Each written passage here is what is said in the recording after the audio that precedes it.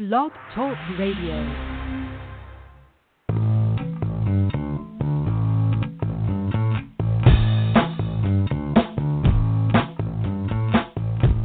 Welcome to New Human Living Radio Show, bringing you powerful interviews to awaken the power in you. Learn more at newhumanliving.com. And now your host, Les Jensen. Hello and welcome to the show. I'm so glad you chose to join us. I think we're in for a delightful episode tonight. The topic tonight, the evolutionary empath, and our guest tonight is Stephanie Redfeather. We're going to bring Stephanie on in just a bit, but I wanted to talk about the notion of karmic tsunamis, the notion of extreme upheaval of the collective consciousness, the notion of that circus, or maybe it's even more chaotic than a circus, that you might notice if you look out your window or watch the media. We're certainly living in a time with a lot of upheaval, a lot of stirring up, if you will, of the shadow side of our humanity, really. And if we don't learn how to set an anchor for ourselves, to stay grounded for ourselves, it can be very difficult for us to navigate just everyday life, really. It seems like some of the chaos or the turmoil that's happening in the collective consciousness, we see it when we go out in public. We see it in the grocery store. We see it on the news. We hear it on the radio. We hear about it when we talk to friends and family. So I think it's really kind of popped its head up, if you will, in every nook and cranny of our everyday living. It's not something that's happening over there. It's more or less front and center for all of us. And not only do I like the topic of tonight's show to delve into the heart of how that can impact us, but I just wanted to remind people that we're a soul having a human experience. We are a soul that has chosen to come here at this time. Our soul saw this karmic tsunami as an opportunity. I know. What was the soul thinking? Maybe it was having a bad day or ate too much of that gas station sushi. But we chose to come here in the storm. We chose to come here during the great evolution of humanity, if you will. And sometimes we can lose sight of that. If we stay in our minds and worry and fret about what the collective consciousness is showing us, we can more or less tip the wagon over as far as staying focused on our life purpose, staying centered in our own persona, staying grounded in our bodies, anchored in the truth that as a soul, we're going to make it through this regardless of what happens. The continuity of our consciousness is assured. We're all safe. Our egos might suffer their demise, but the continuity of our consciousness is assured. So when you see the chaos in the world today, take a step back and maybe take 3 or 4 more steps back and look at it as an opportunity to become a very skilled soul with a wonderful opportunity to master the art of finding the love within your own persona in the karmic tsunami, in the darkest of the dark. A calm sea has never made a skilled sailor. The planet of bliss has never made a skilled soul when it comes to navigating the challenges of the shadow side of humanity. Well, enough about that. I think tonight's episode is going to be spot on. I'm very excited for this conversation. Again, the topic is, it's actually the name of Stephanie's new book, The Evolutionary Empath, a practical guide for heart-centered consciousness. And again, our guest is Stephanie Redfeather. As an empath herself, Stephanie Redfeather has experienced firsthand the challenges of being extremely sensitive to subtle energies and the emotions of others. She knows that it can be overwhelming and cause you to lose yourself and doubt who you are. With this hands-on guide for anyone who's ever felt out of place because of their sensitivity, Stephanie offers advice on how to manage life's difficulties as an empath, as well as insight into how these qualities are vitally important to the future of humanity. Please join me in welcoming Stephanie to the show. Stephanie, I'm so delighted to have you on the show tonight. I am delighted as well. Thank you, Les. Well, in the introduction, it says challenges of being extremely sensitive to subtle energies. What about being sensitive to tsunami? Yeah, it's kind of implied. If you're sensitive to the subtle stuff, then you're sensitive to the overt stuff.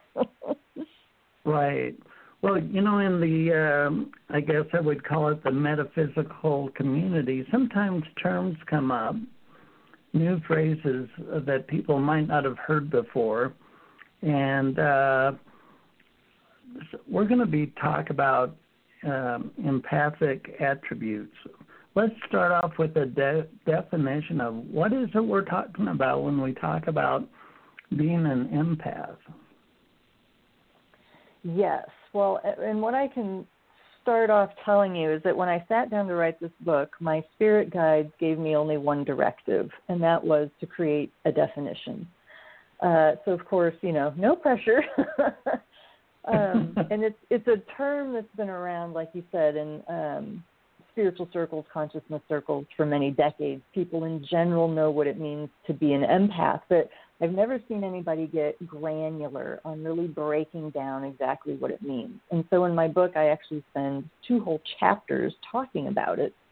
And so one of the pieces that's kind of the meatiest and the easiest to share that people can grab onto are what I call the 5 distinct qualities of an empath. So I'll go ahead and share those if that's all right. Sure.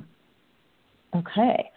So these all fall on a sliding scale, by the way. I'll just preface that, So if you're listening and, you're going, well, check, not sure about that one, not sure about that one. There's no prescribed amount of qualities that makes a person an empath or not, or a prescribed level of expression or not. So I trust each person's inner knowing to just listen to how this definition or how these qualities land for them and just go, yes, that speaks as truth to me. So the first quality of an empath is our ability to merge with and absorb the energy of other beings. And that's people, animals, anything with life force. And that stems from a very open personal energy field. And so this is the quality that can also cause us to unconsciously take on other people's emotions and problems and to struggle with boundaries. The second quality is that we have a highly sensitive nervous system.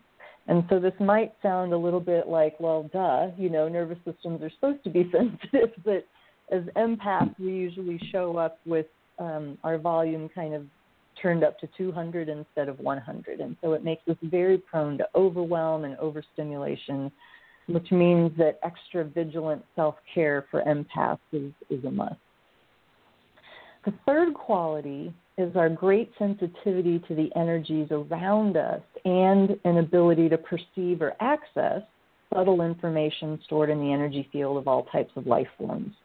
And so this is the quality that makes so many of us able to tune into the unseen realms of spirit. So this could be people who are mediums, or just we have wicked intuition, or medical intuitives, or Akashic record readers, people who can see the dead, or angels, or apparitions, or have paranormal experiences, or animal communicators, etc., etc. The fourth quality, the fourth quality is the premium that we place on peace and harmony, and that is in our relationships, our environment, and our own energy field. And so when we're unconscious that we're this way, we can tend to be doormats and not stand up for ourselves and acquiesce to everybody else's needs because we'll do anything to keep the peace. Our fifth quality is big open hearts and a desire to serve others. And so this can make us inclined towards careers focused on service. You know, like so many people in my tribe are massage therapists, energy healers, nurses, therapists, etc. But, you know, I was in the Air Force for 10 years. So clearly there are closet empaths that are, you know, bankers and lawyers and engineers and factory workers and, you know, that sort of thing. And so this big open heart and desire to serve others also, if we're not careful, can cause us to overgive and put ourselves last on the list. And so those are the 5 qualities of an empath. Well, I like how you've laid that out, and as you were describing those, I was thinking about when people that you interact with, maybe your spouse, maybe people at work, where they can be empathic, but yet they're not aware of it. How does empathic attributes, perhaps, all your examples were first person, but when we go to interact with other people, how can empathic attributes in the people we're interacting with that may not be conscious about that, yes, how can we recognize an empathic response or behavior attribute in others that might help us understand the why of the way they are? Mm-hmm. Yeah, there's a couple things I want to say about that. And the first thing is, because this is just how it works in human development, we are unconscious of a quality until we are conscious of it. And so when we don't know we're an empath, our experiences tend to be lived from the unhealthy side of these qualities. And so that can look like codependence, taking on everybody else's emotions and problems and thinking they're your own, getting easily overwhelmed and overstimulated, having great sensitivity to environmental things like light and noise and sound, being overly emotional, et cetera, et cetera. So these are things that you might notice in someone around you, kids, friends, employers, employees, whatever. But empaths tend to just, if you could just imagine turning the volume of the world up double, and then how you would feel about that. It'd be like, oh my God, this is really noisy, or this is really bright, or this is really, overstimulating. And, that's in a way, this is kind of a vast generalization, but in a way that is how it feels to be an empath. We feel many things very, very acutely. And, our superpower is blending and merging with other people. So it's easy for us to feel what everybody else feels, more than just empathy, more than just oh, I see your point of view, we can pluck ourselves out of our own center and drop our anchor in another person and live our lives from their point of view, which is kind of another term for codependence, or losing ourselves in relationships. So, well, I like that.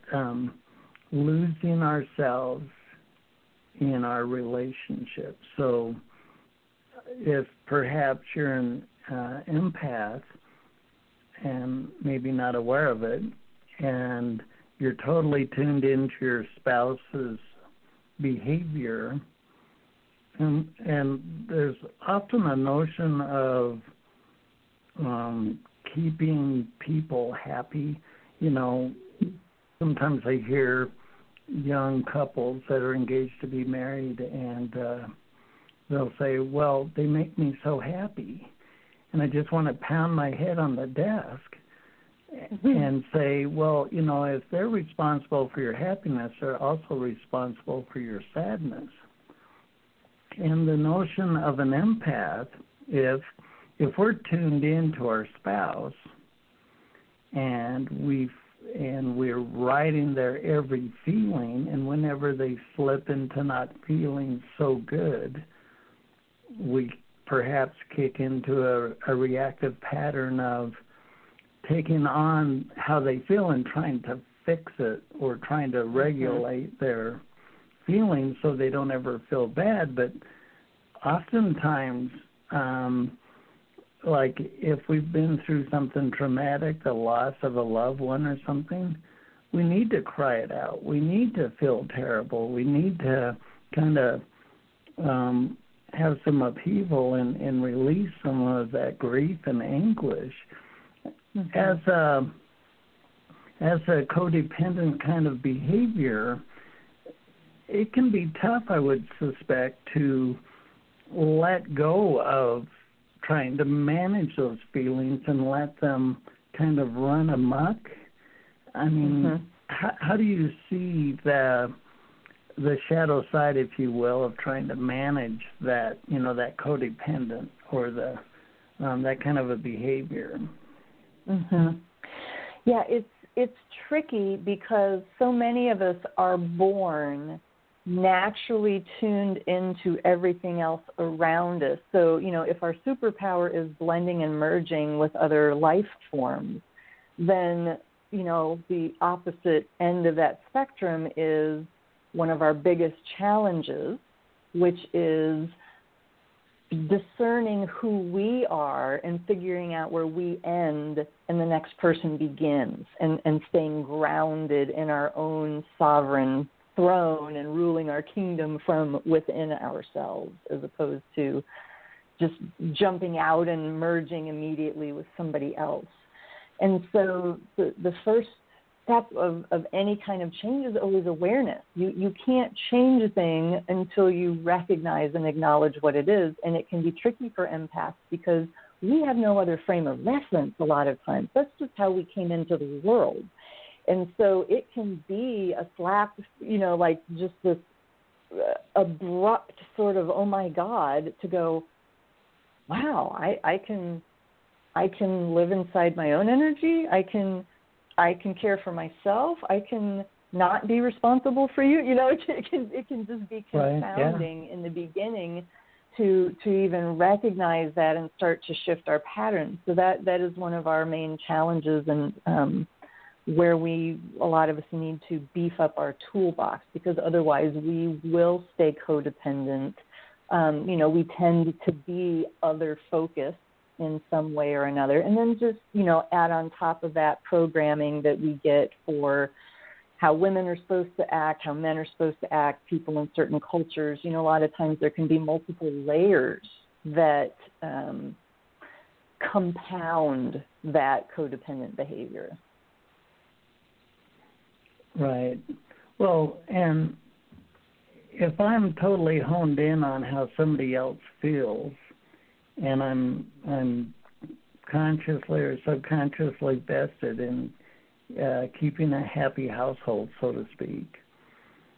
And then the notion that came to me during that conversation was my own issues, my own perhaps shadow side, my own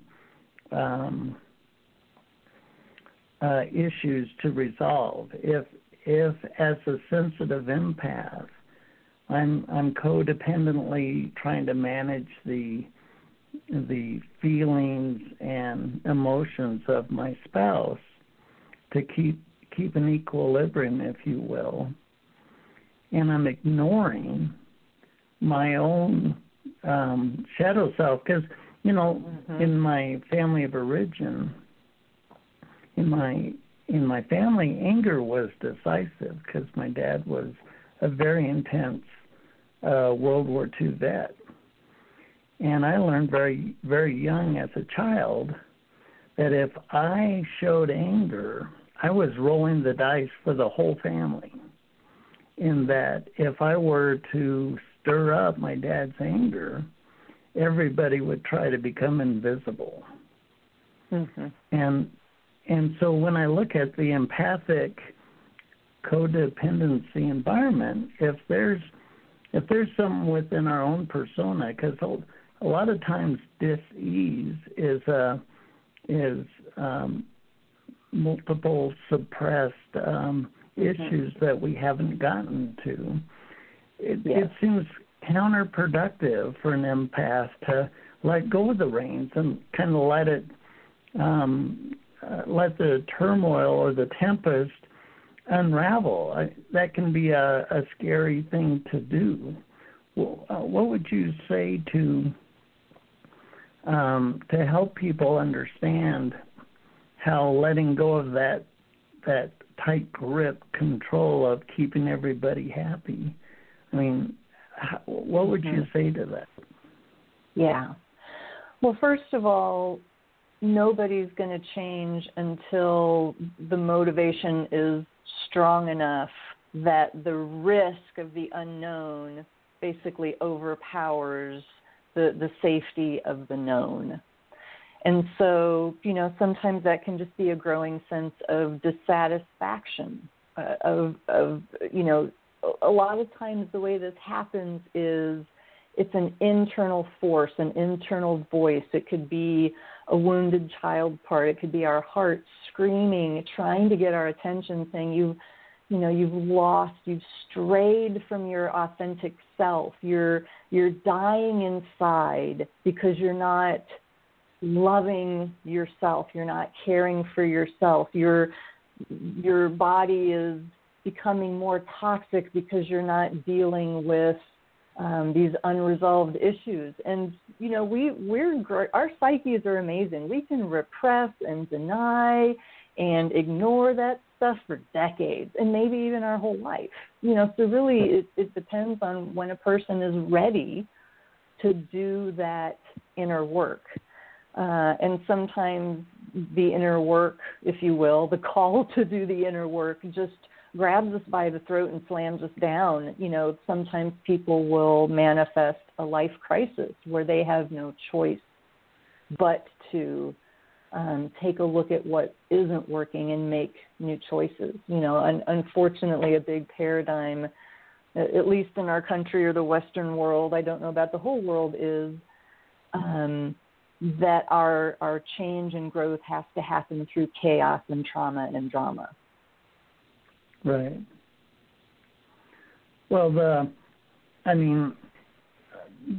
so do you think that empathic behavior can be picked up in the family? Like if mom is empath and she's trying to keep the whole household from tipping over, so nobody rocks the boat too much. And then you grow up in that environment, and there's never been a where how everything is managed and controlled, and there's never been the ability for people to show their shadow side, if you will, kind of a white picket fence type of mindset.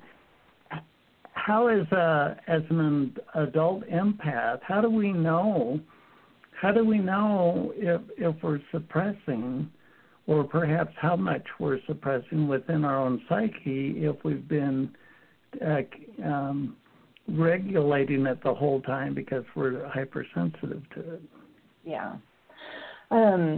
What I first want to do is distinguish a couple of things. So my belief is that being empathic, showing up in our body with this set of unique sensitivities is a choice that we make at a soul level. So I sort of equate it to personality traits, if you will, that through our life choices and life experiences, we can choose to turn on or suppress, because there's a lot of people who are empaths that completely suppress or have cut themselves off in those qualities. So there's the empath piece, and then there's coping mechanisms.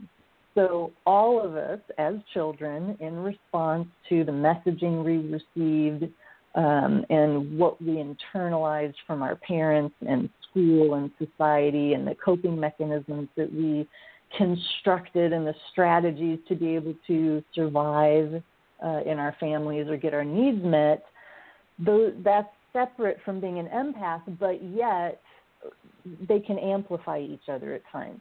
So I in my book, I interview a lot of different people and have their personal stories. And so one woman talks about how she is an empath, but also when she was young, her mom was always sick or sickly, depressed, kind of narcissistic, so she was always managing her mom's reaction, and right. suppressing her own self and bending herself around what was going on in the house to make sure that she either didn't incite the wrong thing or, whatever.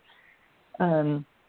And so, again, it's just a matter of consciousness. Every single human being has these coping strategies, and we might go our entire lives using them, not aware of them, maybe no interest in exploring them further. So I think it's not so much a question of how do we know if we're employing these. It's, am I breathing? Yes, I probably have some coping mechanisms and strategies that I'm employing. Yeah. Yeah. Well, it's I think so much of humanity has so many more, I guess I'm going to use the word issues, but this can be a tough planet to live on. I mean, life can be very hard here. There's a vast element of humanity that really struggles with just breaking even, just finding their own equilibrium. And many people don't ever get to that point. How do we know how we're doing? I mean, what's a measuring stick that says, we're in the realm of a decent, healthy environment, or we're not even close to it? Because if we're raised in a dynamic that is so far off kilter, we might not have ever had a healthy environment modeled for us, or at least been able to witness on a daily, intimate level. I mean, what kind of a measuring stick? I mean, how can we tell if we're a healthy empath or if we're way off in the weeds? Well, in general, I would say use your heart as a compass, and look at life circumstances and how you feel as a general rule of thumb. Like, what are the predominant emotions? Are you constantly stressed? Are you always fighting with somebody? Are you always yelling? Do you feel like you live in chaos? Is there always something wrong or a crisis? Those sorts of things. If that's your predominant experience, then that might, be a clue that there are some imbalances within me or some dysfunction or some unresolved traumas that are perpetuating this experience of sadness, fear, anger, disappointment, abandonment, whatever that is for you. Right. Well, when you talk about those attributes, anger, fear, disappointment, when there's been a consequence, or perhaps a very negative consequence to, like for my example, anger, how do you heal your relationship with what you've been avoiding, if you will? Well, again, the first step is always acknowledging it. For me, anger was the emotion that was hardest for me to express and recognize when it was happening. So part of that was modeling that I learned from my mother. Part of that was the collective expectation that still exists for women, that you're supposed to be nice and pleasant and, not be angry or volatile. So it's, there's always shadow. The simple definition of shadow is the disowned, unloved parts of ourselves. And so as we were growing up, we made unconscious decisions based on the experimentation of, well, let me try this. Ooh, that was not met with a good, response from mom and dad. Let me try this behavior instead. Oh, okay, they like that. So we cleave off different parts of ourselves and we send them to the subconscious. We send them to the shadow where, make no mistake, they are still seeking expression. When we ignore or suppress or deny, we don't make it go away. It's Debbie Ford talked about how our shadow was like trying to hold beach balls under the water. And you can only hold so many, and it takes a lot of effort. And as soon as you lose focus, one of them comes shooting up, and it's like, son of a, somebody, I didn't want you to see that, But what I've found, and it takes a lot of courage, so I understand being in the space where you're fearful of going there. But when you can acknowledge your shadow, when you can heal it and bring it back into the fold, that is what creates wholeness. And that is what also gives us the strength and stability to stand firmly in our center, because the more of our shadow we heal, the less anybody can hold over us, if you will. There's no secret. Right. There's no, it's just I am here and I acknowledge all parts of me. And it's a very empowering way to live, but it takes you to some very scary places to work through that stuff, to come face to face with those things you don't want to see or don't want to own. Well, that's a very powerful point, in that those beach balls. I love the visual of the beach ball underwater, but if there's these core elements that we're avoiding at all costs, that we're trying to keep suppressed underwater, and we're kind of not only holding it underwater, but we're holding ourselves captive. I like what you said, in that there's freedom that happens when we can turn and face those shadow sides of ourselves. Because if we haven't had any skill or experience with them, and we see them as scary and intimidating, we'll change our behavior to avoid encountering those kind of things. And so we're not really free to ourselves. We don't have a really authentic, genuine sense of freedom if there's aspects of ourselves we're avoiding. And also, Mm-hmm. others can use that as a fulcrum to push us around as well. Yeah. And it's also a reason, that there are so many addictions because, as one of my mentors said, if you can't acknowledge what the shadow pieces are, then, the addiction, you have to go into addiction to be able to ignore and suppress those things you want to see, whether it's alcohol, sex, food, etc. Right. And the more you avoid it, the bigger it gets, and so the harder the addiction, perhaps. Mm-hmm. Well, then,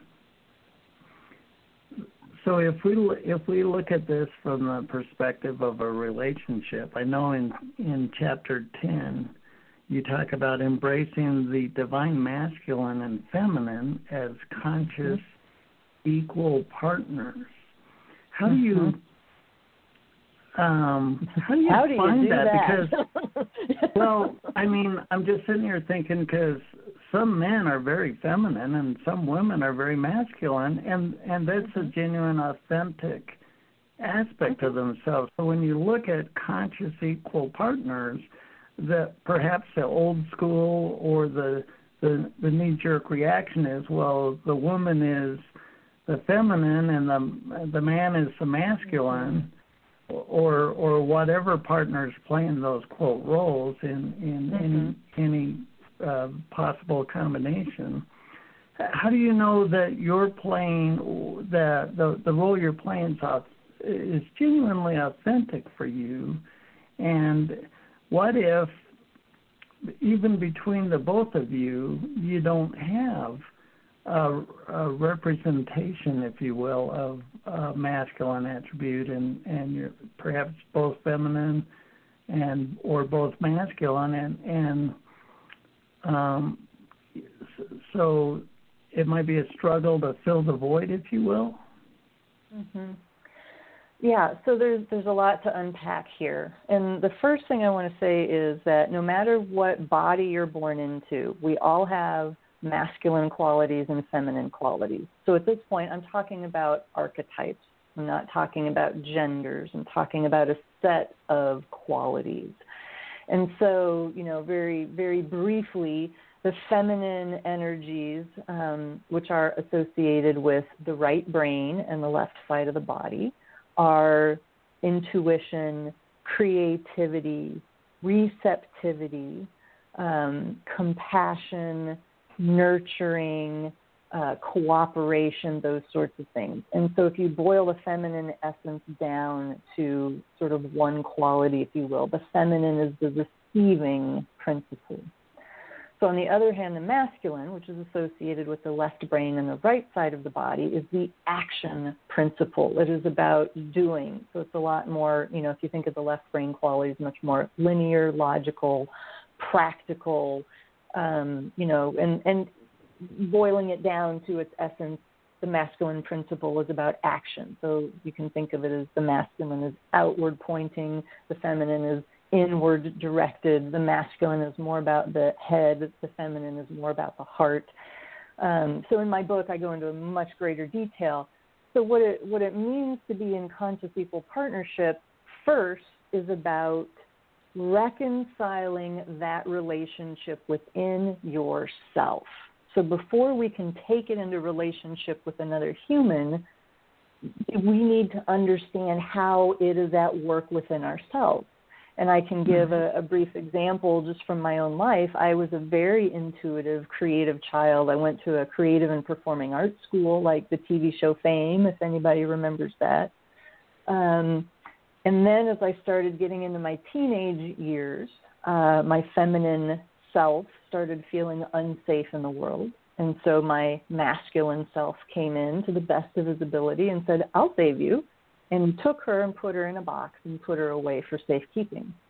And so that is how I ended up making the decision to get a degree in applied mathematics and become an officer in the Air Force. So I clearly abandoned my feminine side in favor of the masculine. And there's, of course, many complex layers of all of that. And so when my spiritual awakening began, a big piece of it was reclaiming my feminine self. And so the conscious equal partnership does not equate to 50-50. It doesn't mean 50% of the time one is speaking and 50% of the time the other is speaking. It means that they relate to each other as equals. So in the patriarchal society that we live in, part of that definition is all things masculine, the archetype, but then it gets projected onto the male gender. Those are the things that are valued, the left brain qualities, what you can prove, productivity, how much can you produce and accumulate, and it's the doingness. And so by definition then, the feminine is devalued. So the sensitivity, the subtler realms, the intuition, the creativity, those things are less valued. And so restoring the sacred marriage, as it's called, within yourself is really about bringing your own inner masculine and feminine to a place where they are in relationship with one another and they respect one another, because they're completely different sets of qualities. There are times when you need those masculine qualities, and there are times when you need those feminine qualities. So it's not one better than the other. It's the two respecting and honoring each other within you. Right, I like that. And both partners have the masculine and the feminine, and like you said, they respect and balance each other out. Very nice. Mm-hmm. Yeah, and it shifts when I just want to say, if I could, when you come from that place and then take it into relationship with another, the motivation and the way the relationship manifests itself is completely different, because you're no longer looking for the other person to, quote, complete you. That romantic aspect of you complete me, all right. that means is there's a part of myself that I have denied or repressed, right. and I've projected it onto you. And so you need to fulfill that for me, because I can't allow that to express in me. When you can show up in relationship in greater balance within yourself, and it can take you to a whole different level of relationship with the other human. Well, and,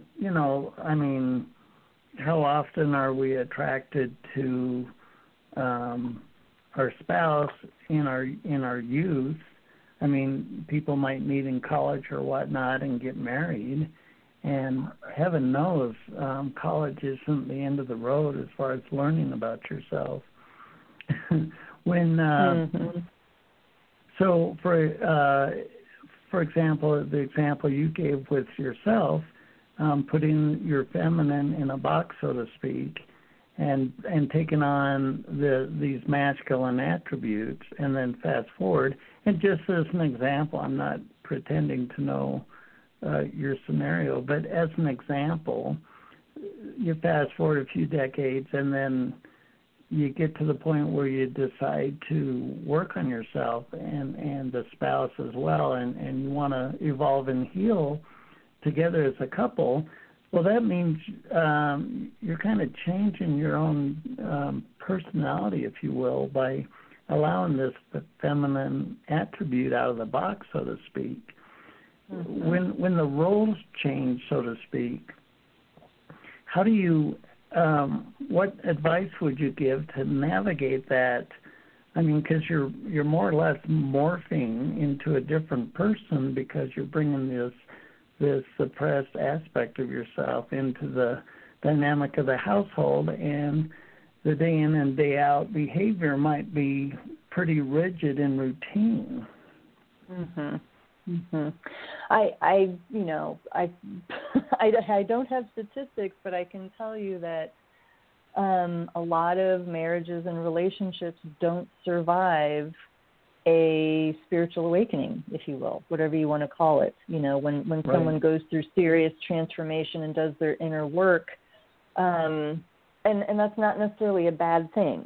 I'm not a personal believer until death do us part. I believe we have soul contracts where we come together for a reason or a season. Sometimes that's lifelong and sometimes it's not. But my biggest piece of advice would be talk, communicate, share what you're feeling, share what you're scared of, because if there is no communicating while it's going to happen, then things are just going to build up and explode, and that rarely turns out well. Right. And maybe perhaps own how you feel and don't project it on them. And don't take on how they feel. It's kind of a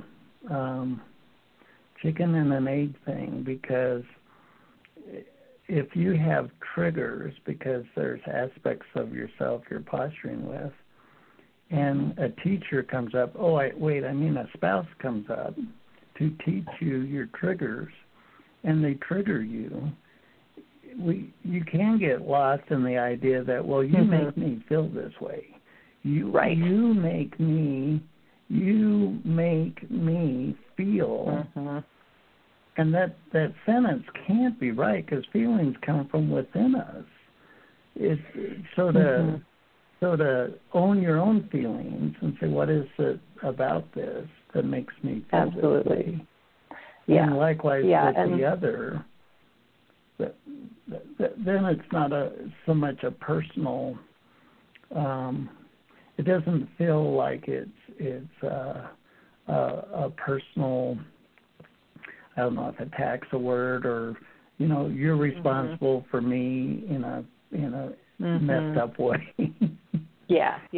And those are skills. I mean, most people have to be taught that, especially when you're in a heightened, triggered environment where, all of your normal sort of daily functioning goes out the window and you're just in this emotional soup.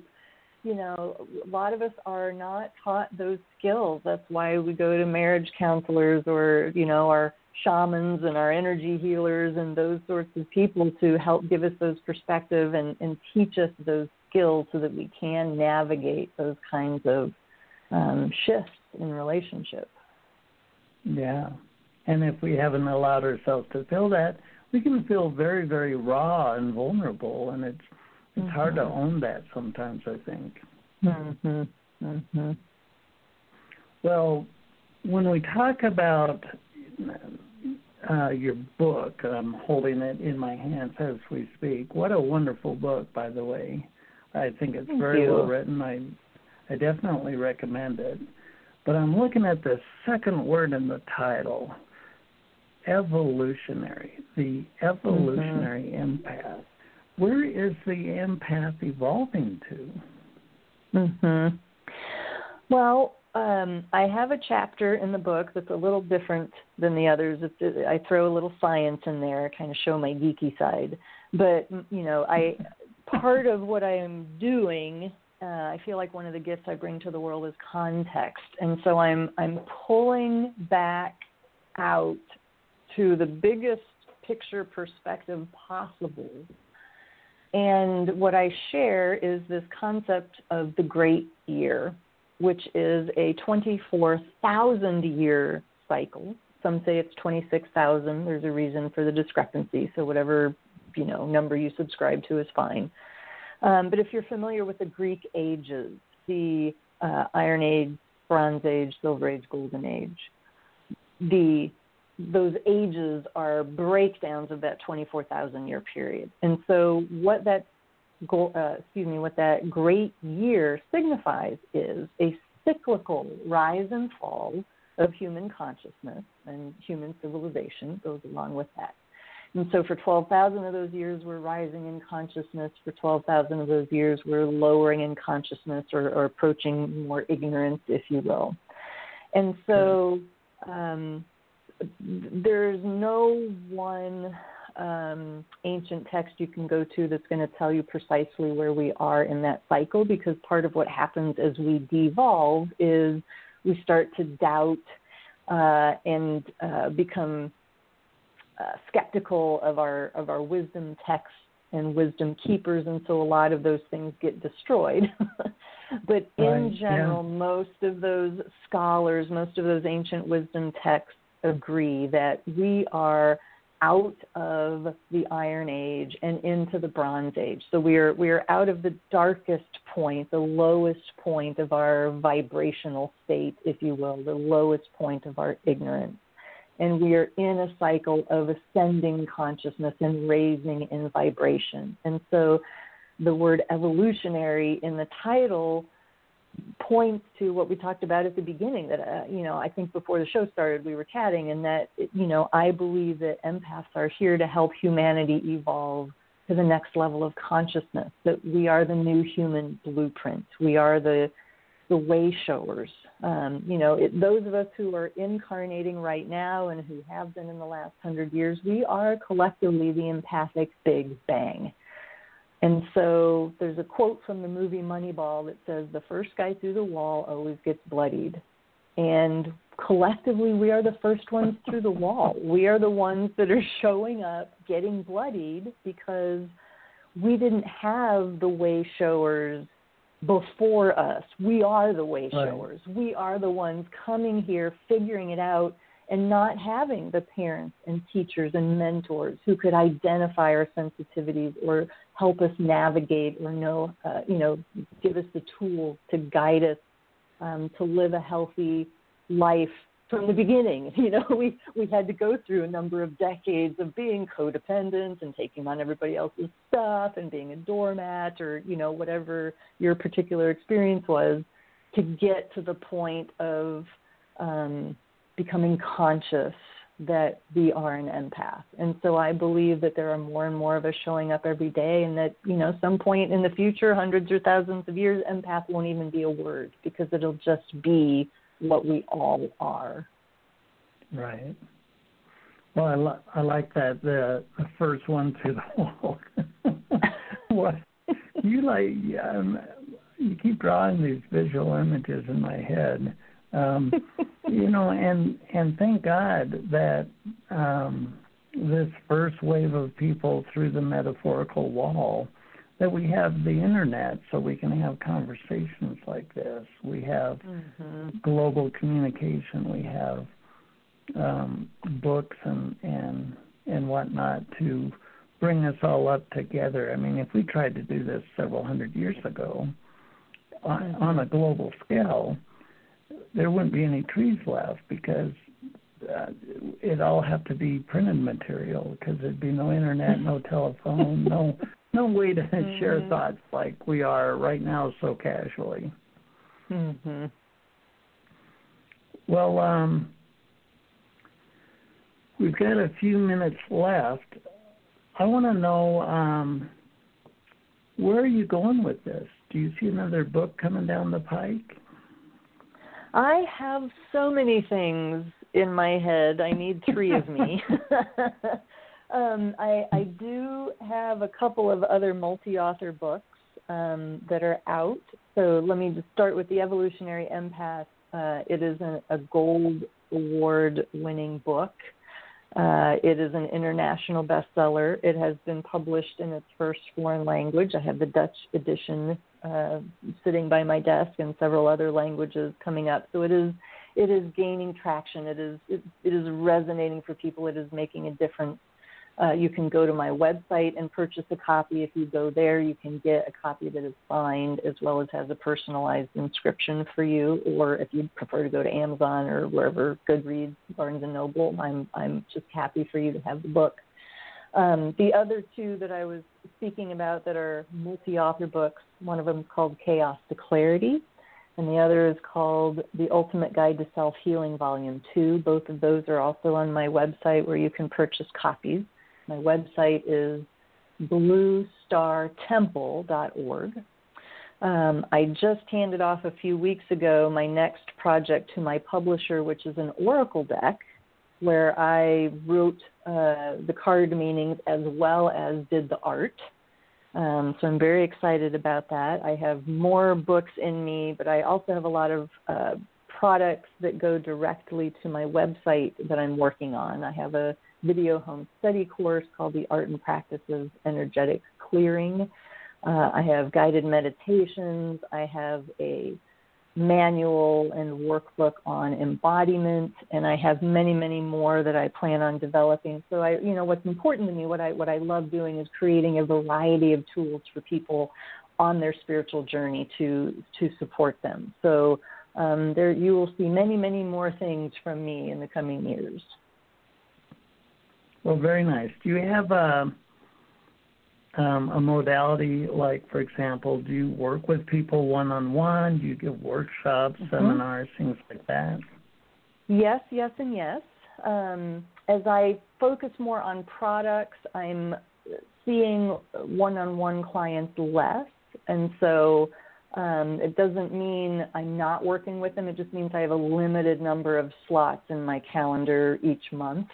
But I do one-on-one work. I also do workshops, live, in-person, internet, and of course with the pandemic, it's kind of forcing my hand where I've had to cancel all of my in-person stuff, and I'm really having to try to focus on shifting more to the virtual format for a while. Very nice. So is there anything we've left out about your modality and your books and what you have to offer? Well, I think we pretty much covered it. I'll just say a little more about if you want to work with me one-on-one. I bring a lot of different tools and perspectives to the table. I am a shamanic minister. I am a Reiki master. I work very intuitively with people, so I'm a non-traditional therapist, if you want to think of it that way, or coach or healer. So if that's your bag, then I'm your gal. Well, I like that. So do you have any closing thoughts for our audience? Yeah, thank you for asking. I know for me personally, it's really easy for me to be serious and a lot harder for me to be sort of lighthearted about things. And so I just want to tell people that some of this can feel very weighty. Like I even had one person give me some feedback that's like, I have a cosmic mission to help humanity evolve to the next level of consciousness. That's pretty heavy. I don't know if I want to, so it's like, it doesn't have to be this heavy mantle. It doesn't mean you have to go start a nonprofit or start being a political activist or, something that just, makes your intestines liquefy. You can be who you are, where you are, being your authentic self, and that is enough. The fact that you exist is making a difference on the planet. Well, very nice. Well, Stephanie, I want to thank you for being our guest tonight. I have very much enjoyed this episode. Thank you so much, Les. We've been talking to Stephanie Redfeather, and the topic tonight has been the name of her book, The Evolutionary Empath, a practical guide for heart-centered consciousness. I find the book to be very well written. I recommend it. I think it's got a lot of great content, and it's presented. It's such a nice read. So if that resonates with you, I would encourage you to pursue that farther. It is a curious time to be alive on the planet.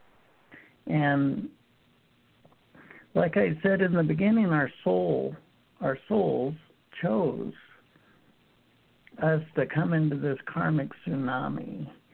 And so often our egos can kind of dominate our thoughts, where the inspiration of our heart and our soul can't get a thought in edgewise because we're constantly staring at our phone, we're constantly scrolling through social media. But to take a step back and quiet yourself and ground yourself and listen, if you don't allow the passion of your heart and the vision of your soul a place in your thoughts, so to speak, and your ego consumes all of your thoughts, it's a much more challenging ride. but your soul has the map and your heart has the passion for you to live a powerful, dynamic, vibrant, fun, and happy life. If you can make room for it in your own psyche, if that makes sense. My passion is to bring you shows like this to help you discover that deeper aspect of yourself, that more powerful archetype, if you will, of yourself, so you can live a vibrant and happy life. I'm your host, Les Jensen. Always a pleasure. Thanks for joining us tonight. Until next time. This has been a New Human Living radio broadcast to bring your soul's inspiration into effect and live your life wide open. Check out our host, Les Jensen's latest book, Citizen King, The New Age of Power, at newhumanliving.com. Thanks for listening.